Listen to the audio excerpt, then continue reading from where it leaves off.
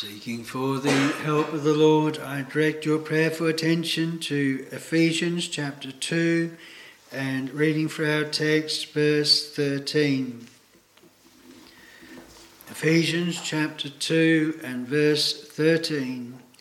But now in Christ Jesus, ye who sometimes were far off are made nigh by the blood of Christ. Ephesians 2 verse 13.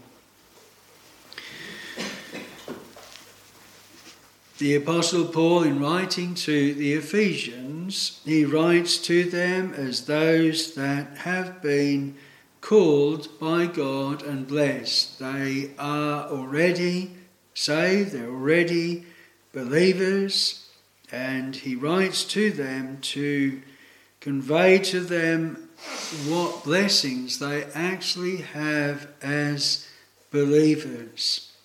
Now, sometimes we could have a natural thing. Many people you hear of having perhaps a family heirloom in their home and they don't know the value of it. And then they go and have it valued and they realise that all the time this thing that they've had sitting around in the home is actually worth a very lot of money. And the apostle here, writing to the Ephesians, writes to them to let them know what exactly has happened to them in becoming a believer. He tells them in chapter 1 that he would have them to know that the power that had been put forth in them was the same power which was wrought in Christ when he raised him from the dead. A believer is a miracle. They are the subject not of just their own choice, but of the powerful, effectual working of God. And so he also wants them to know and prays that the eyes of their understanding being enlightened, that they might know what is the hope of his calling. Verse 18, chapter 1, what the riches of the glory of his inheritance in the saints. These are things that they are in possession of as believers and as being called and blessed, and yet they are to really know exactly what they are in possession of. And then in chapter 2, he again is speaking of not you will he quicken, but you hath he quickened. The Lord has made them alive. They were dead in trespasses and sins. And in this chapter especially, he is looking at, from a position of being saved, what they were.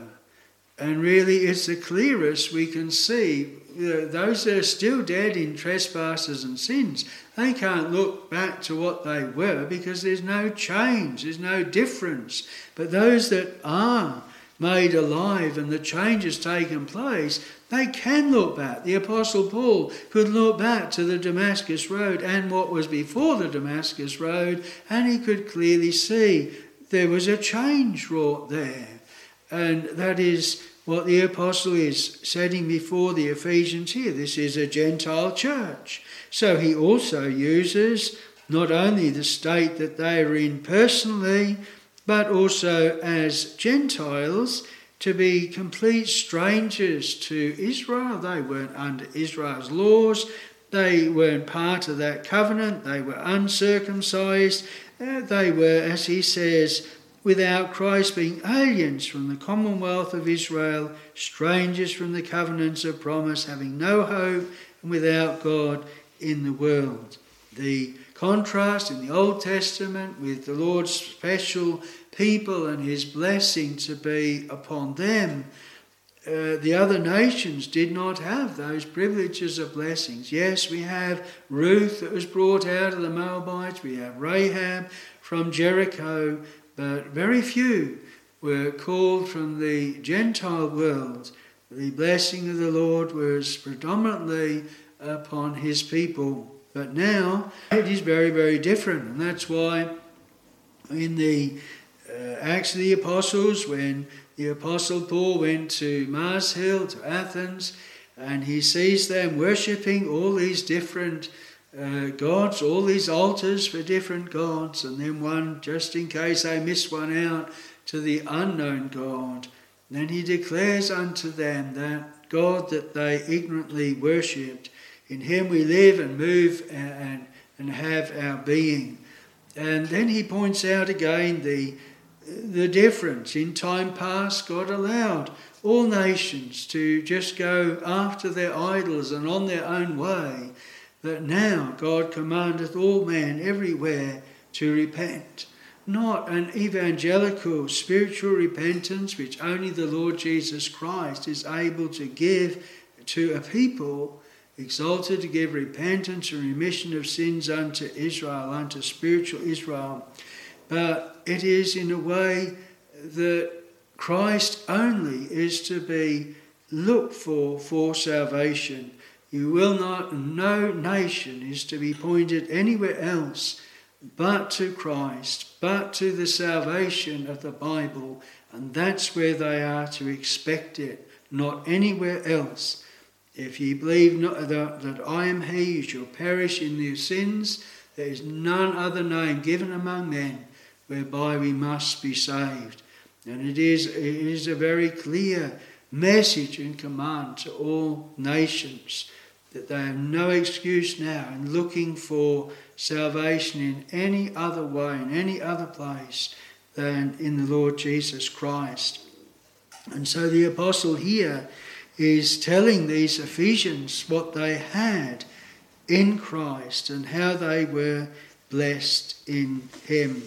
And so, having explained it in the way of applying to Gentiles, and the Gentiles brought in, and we covered this a little in our young people's last night, but where we have the Gentiles brought into with the Jews, the Lord saying in John 10 that there are other sheep that I must bring, others which are not of this fold. There shall be one fold and one shepherd, and those two being of twain are made one flesh and brought into one bond. And we think of the prophecies also that are speaking of in the day of Christ, that the gospel that shall flow forth from Jerusalem, half toward the former sea, half toward the hinder sea, half toward the Jews, half toward the Gentiles, and they are partakers of that gospel. And so the apostle here, apostle to the Gentiles, he makes them to know that great blessing. And we, as Gentiles, do well to look on these portions of the Scripture, and quite apart from the blessing, and I want to apply it in a moment to all believers and how the Lord works in a believer's heart and brings about the blessings that are in our text. But it's good for us to not take for granted and just pass over these passages where in the early church, the Gentile church is being highlighted. What a blessing. It is not just the Jews now. It is the Gentiles. We have a valid right to the blessings of the gospel. And to pass over that is passing over many of the epistles. You think of that, the Gentile church, they had to be convinced. They had to be told, look, you are not just trespassing where you shouldn't. You are not robbing these blessings. This has always been appointed. It has always been God's plan. And in the Lord Jesus Christ, he's brought it about. And we need that ground and that foundation to expect any blessing from God at all. And it is provided in the Word of God. And in fact, the apostle further, he goes back to the Old Testament for the church of God. And he said, those things that are written aforetime are written for our learning, that we through patience and comfort of the gospel might have hope. And so we have, as in preaching the gospel today, that rich treasury of all the Word of God, as the Lord showed the way on the way to Emmaus in all the scriptures, the things concerning himself. All the scriptures, they point unto Christ. Ought not Christ to suffer these things and enter into his glory? The Old Testament saints look forward to Christ, believing faith in him, and we look back and have faith in that same Redeemer and Saviour.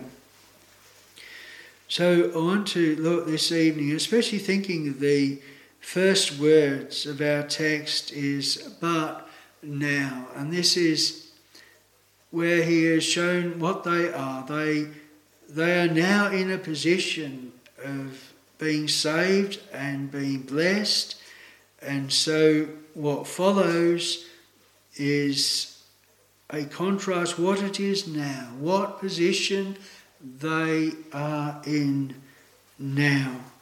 And maybe just to pause there for us each personally and maybe think back, and certainly I can think back to days of unregeneracy and to think, but now it is different. Now in a different relationship, in a position that once I was not in at all. And it's a blessed thing if we can come in with that "but now," and our mind has gone back to years ago, or perhaps not so many years ago, and where the Lord has made a difference. We are not now what we once were. I think as John Newton said, "But I am not now what I one day will be." But he knew that by the grace of God there had been a change, there was a difference.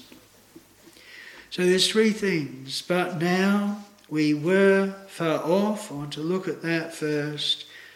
And then secondly, but now we are in Christ Jesus. And thirdly, but now we are made nigh by the blood of Christ. And so firstly, but now we were far off. But now in Christ Jesus, ye who sometime were far off are made nigh by the blood of Christ. And it is a picture of a sinner that is in nature's darkness. Adam, when he sinned, he was banished from the Garden of Eden. And sin separates. Sin means that we cannot come into the presence of God. We're under the sentence of death, and that we cannot come near at all as a sinner. Nothing unclean, nothing vile, nothing defiled at all is able to approach unto a holy God. We think of the tabernacle with the veils, the outer veil, the inner veil, and all the time there's that barrier, there's that separation. And the people of God will know in looking back just how far off they were by sin, how much a stranger to the things of God, how shut out they were, how distant they were, how that they were dead. They had no light, they had no hearing ear, they had no feeling, they had no sense of their position, that they were shut out from God. And here the verse prior gives a most solemn description: aliens from the commonwealth of Israel, strangers from the covenants of promise, having no hope and without God in the world. And it, in one sense, describes a sinner that is still in nature's darkness. Those here, those not yet called, not blessed in Christ, no hope, without God in the world. And there is no in-between position. It is either saved or lost. It's either in Christ or out of Christ. And looking back can be seen more clearly what our state and what our condition was truly in. Far off, sometimes we're far off. There's many ways that the natural condition can be described. The word says that we are full of wounds and bruises, putrefying sores, no soundness in us because of our sin. As it says here, aliens, enemies to God, hymn 76, at peace with hell, with God at war, in sin's dark maze we wander far. And as concerning Christ, there is no form nor comeliness in him that we should desire him. There's no beauty, no attraction that we see in him. And in many ways that the fallen state of man could be described. But here there's the simple description as being far off, a distance. And you know, I believe that when the Lord begins to work a work of grace and gives life and gives to know and begin to know the state and condition of the soul, this is one of the marks of that grace. They'll feel the distance, feel afar off. You know, dear Ruth, in the book of Ruth, she'd already been brought from Moab right through into Bethlehem. The drawing of the Lord, she loved the Lord's people, she loved the Lord, and she desired to be with them.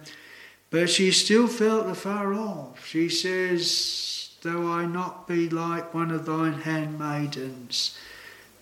She felt that distance and not like the people of God. And it will be that which is felt when the eyes are opened, that there is a distance, there is a need to be brought nigh, and we cannot by nature bring ourselves nigh, and that malady will be known and felt. And I say it to the encouragement of those here who will be listening.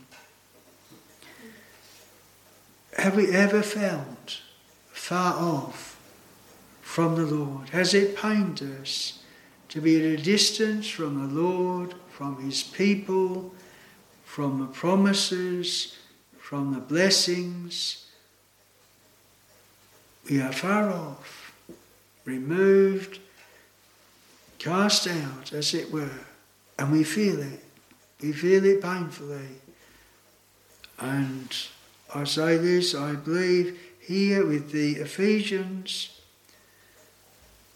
they're able to look back and to see what they were.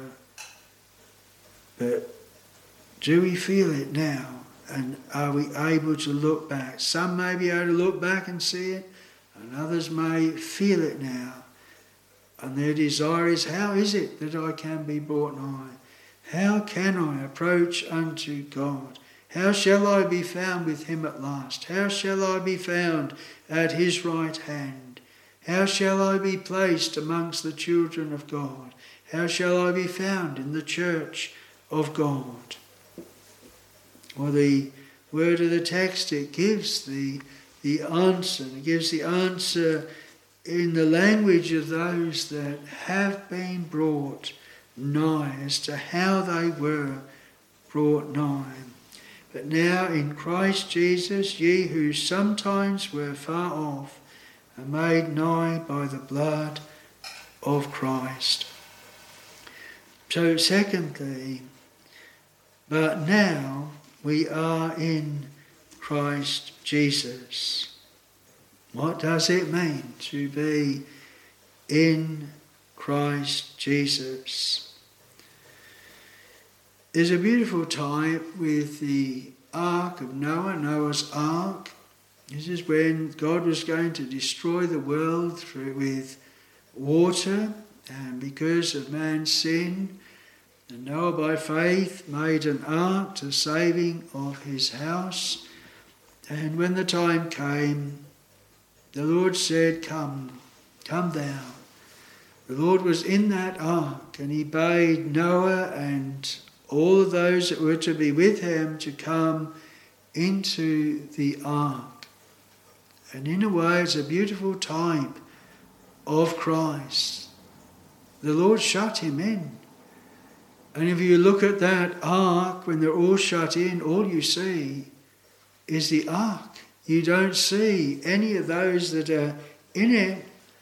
And then when the fountains of the great deep were broken up and the rain descended, it was the ark that bore the rain, an ark that bore up. That was bearing it all. And those that are inside it, they were all sheltered. They were all provided for.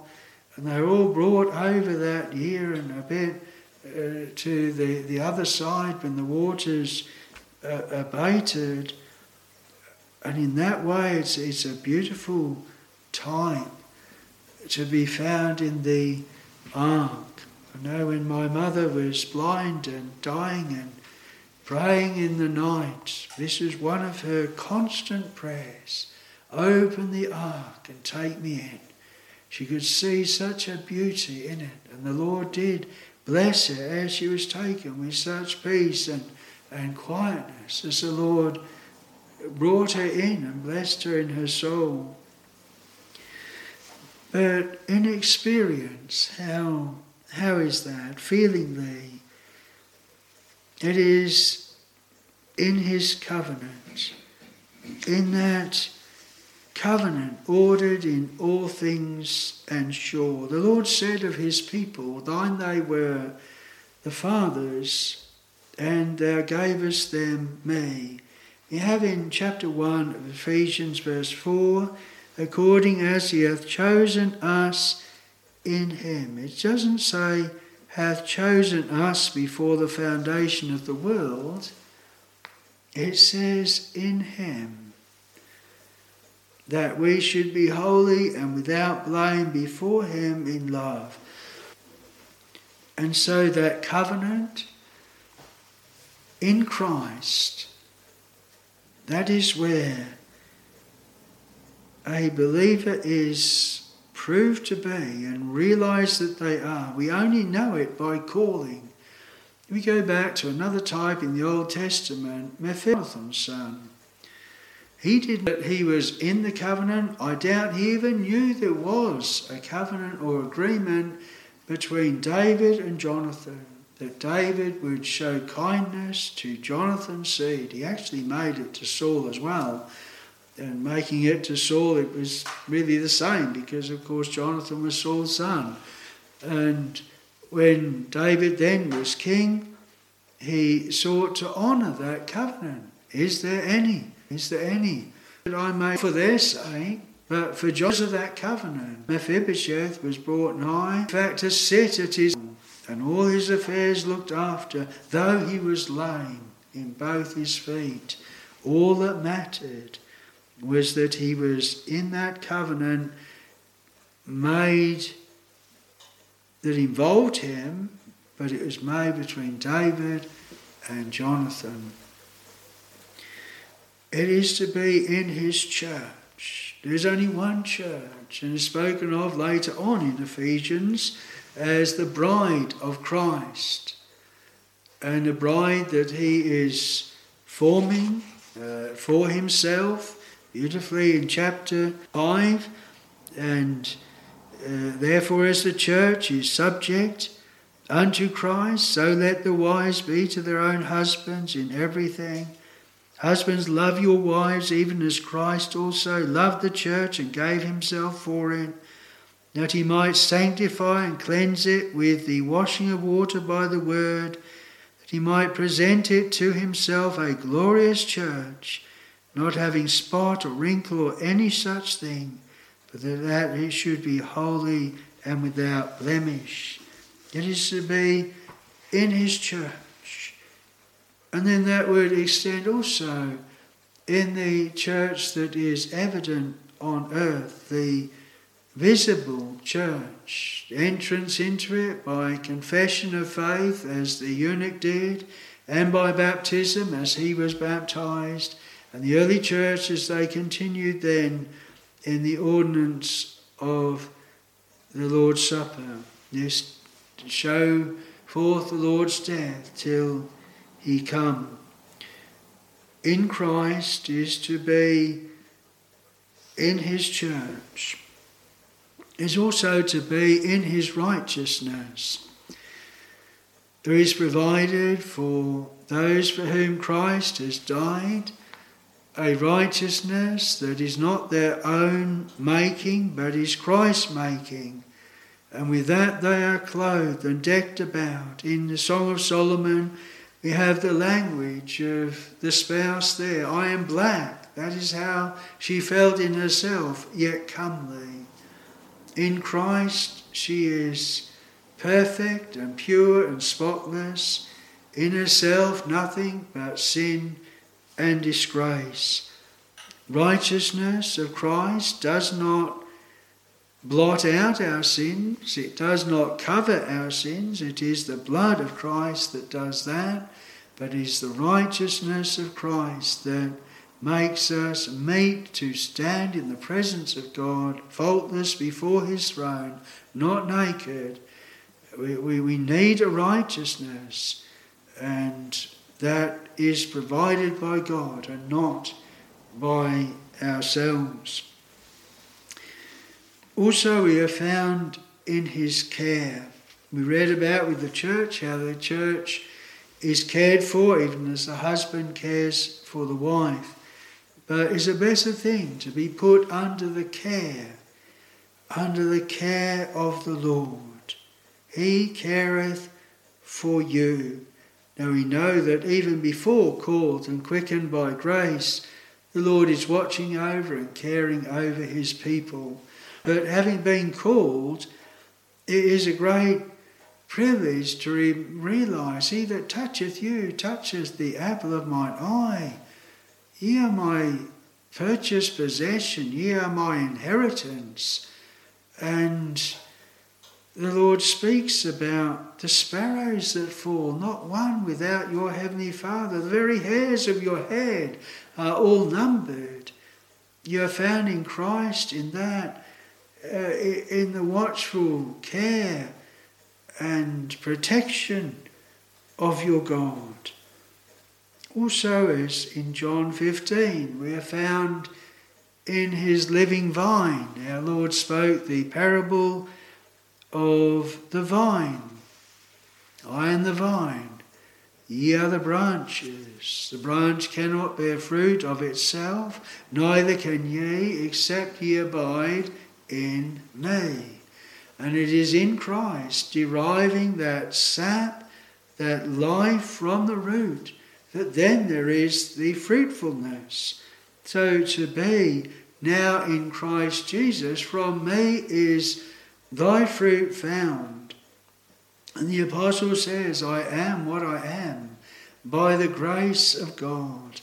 And God's people will know and will prove that all that they have is because of their position in Christ, the living vine, and needing to receive that life from that vine. Another way of being in Christ is to be in his love. And the Lord, having loved his own, he loved them to the end. He says, the Father himself loveth you. And he exhorted them, abide in my love. But what a depth of love. Yea, I have loved thee with an everlasting love, and therefore with loving kindness have I drawn thee. And Christ will rest in his love, and that love that he has for his dear people. Greater love hath no man than this, that a man lay down his life for his friends. And in Christ Jesus, the people of God are in his love. You think of a child in a family. They're in the love of the parents. They're in the love of that family. By this shall all men know that ye are my disciples indeed, in that ye love one another. We know that we have passed from death unto life, because we love the brethren. He that say he loved God must love his brother also, and is bound up together. And we love him because he first loved us.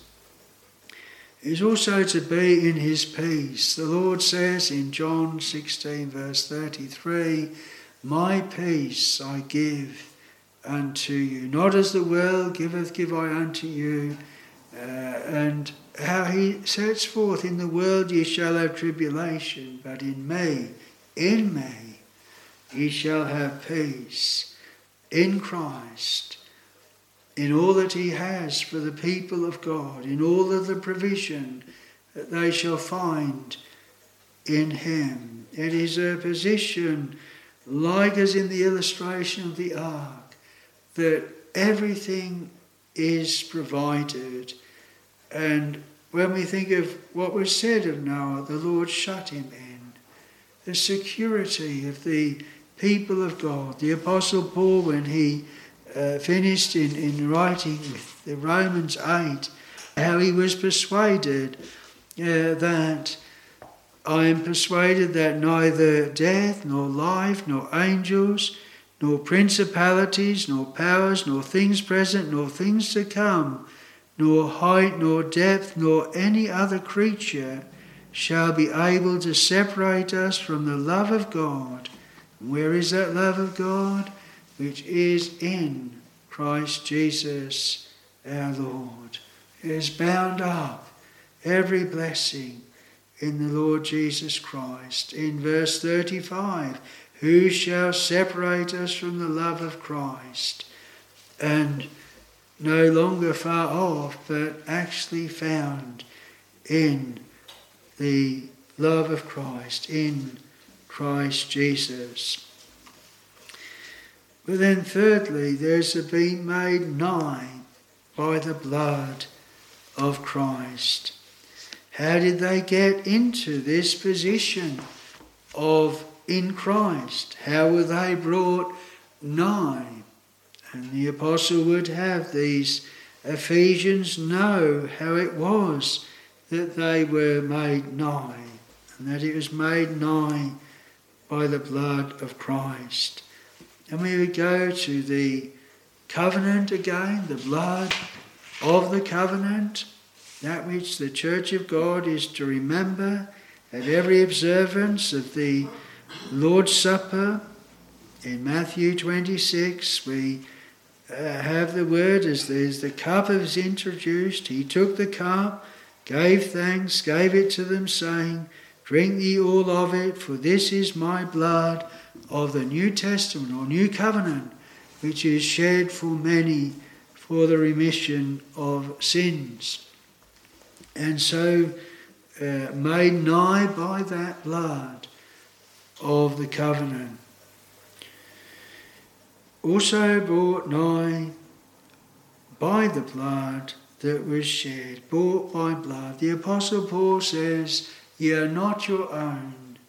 Ye are bought with a price, wherefore glorify God in your body and in your spirit, which are his. And it is that then that brings nigh, because the debt is paid. The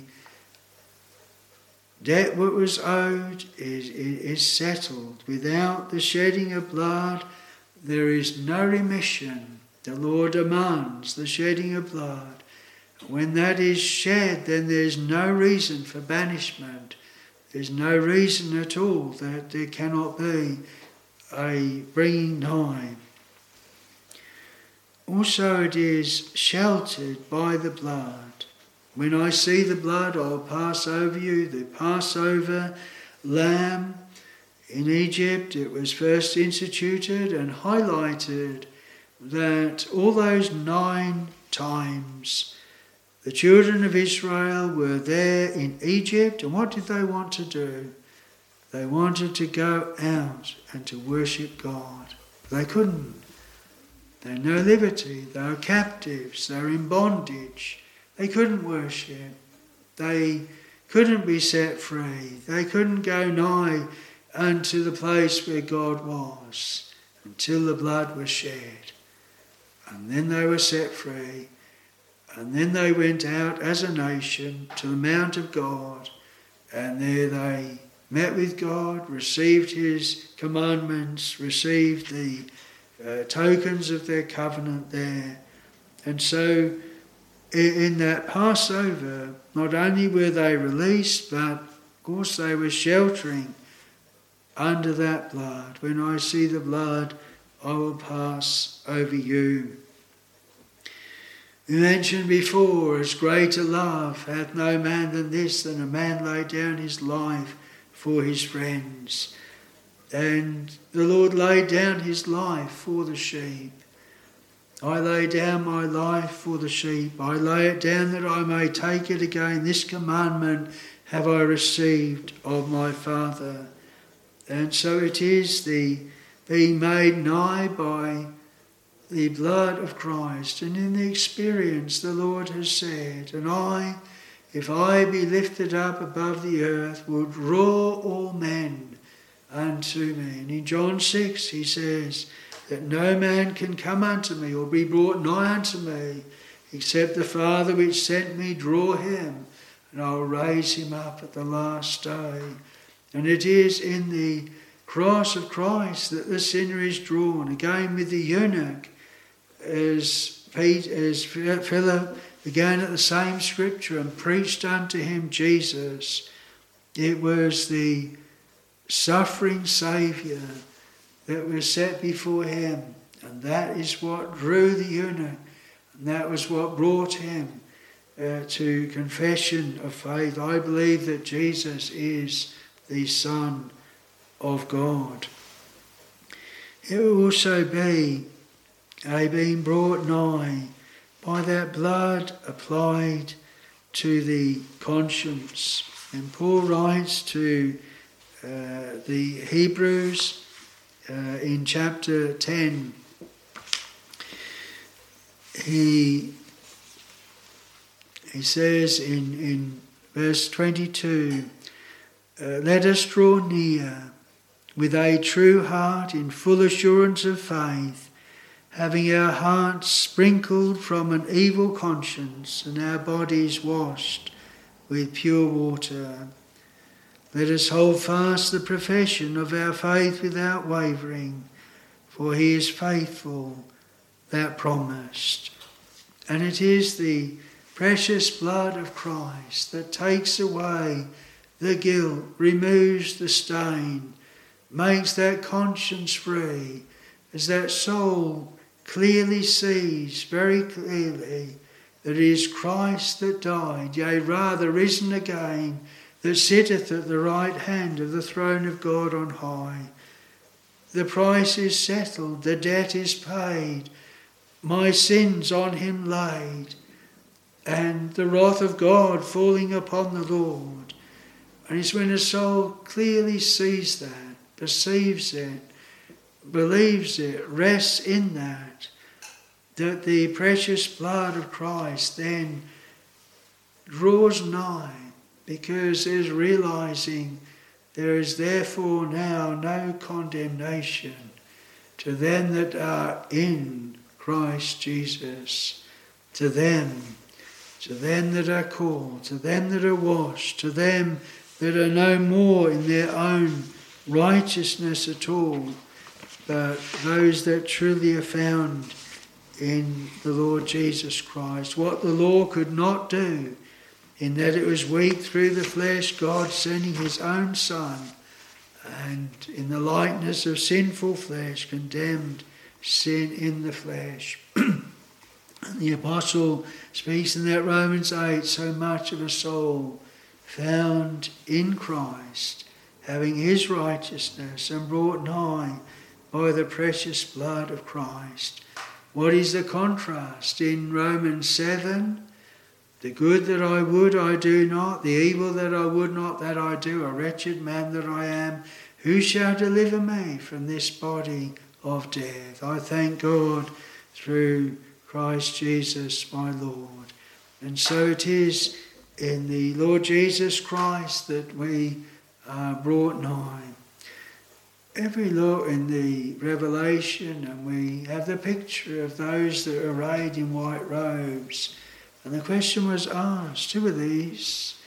And whence come they? These are they that have washed their robes in the blood of the Lamb, made them white in the blood of the Lamb. Therefore are they before the throne. And that's why they're nigh. That's why they're there. May we have our eyes solely upon the blood. This is why the Lord gives to the church the ordinance of the Lord's Supper. They do not lose sight of his sufferings, his death, his blood, because that is our only acceptance and the only way that will be found in heaven at last. Father, says our Lord, he prays, I will that they whom thou hast given me be with me where I am, that they may behold my glory. The glory as of the only begotten of the Father, full of grace and truth. And so may we know the blessings, and if we don't, be attracted and drawn to what it is to be not far off, but to be brought nigh, and to know that the only way of being brought nigh is through the precious blood of Christ. And in being brought nigh, what a blessing to prove that we are in Christ, and in that position of safety, that position that shall never ever be changed, never cast out, never rejected, but found in him, not having our own righteousness which is of the law, but that which is of faith in Jesus Christ. But now, in Christ Jesus, ye who sometimes were far off are made nigh by the blood of Christ. The Lord bless the word. Amen.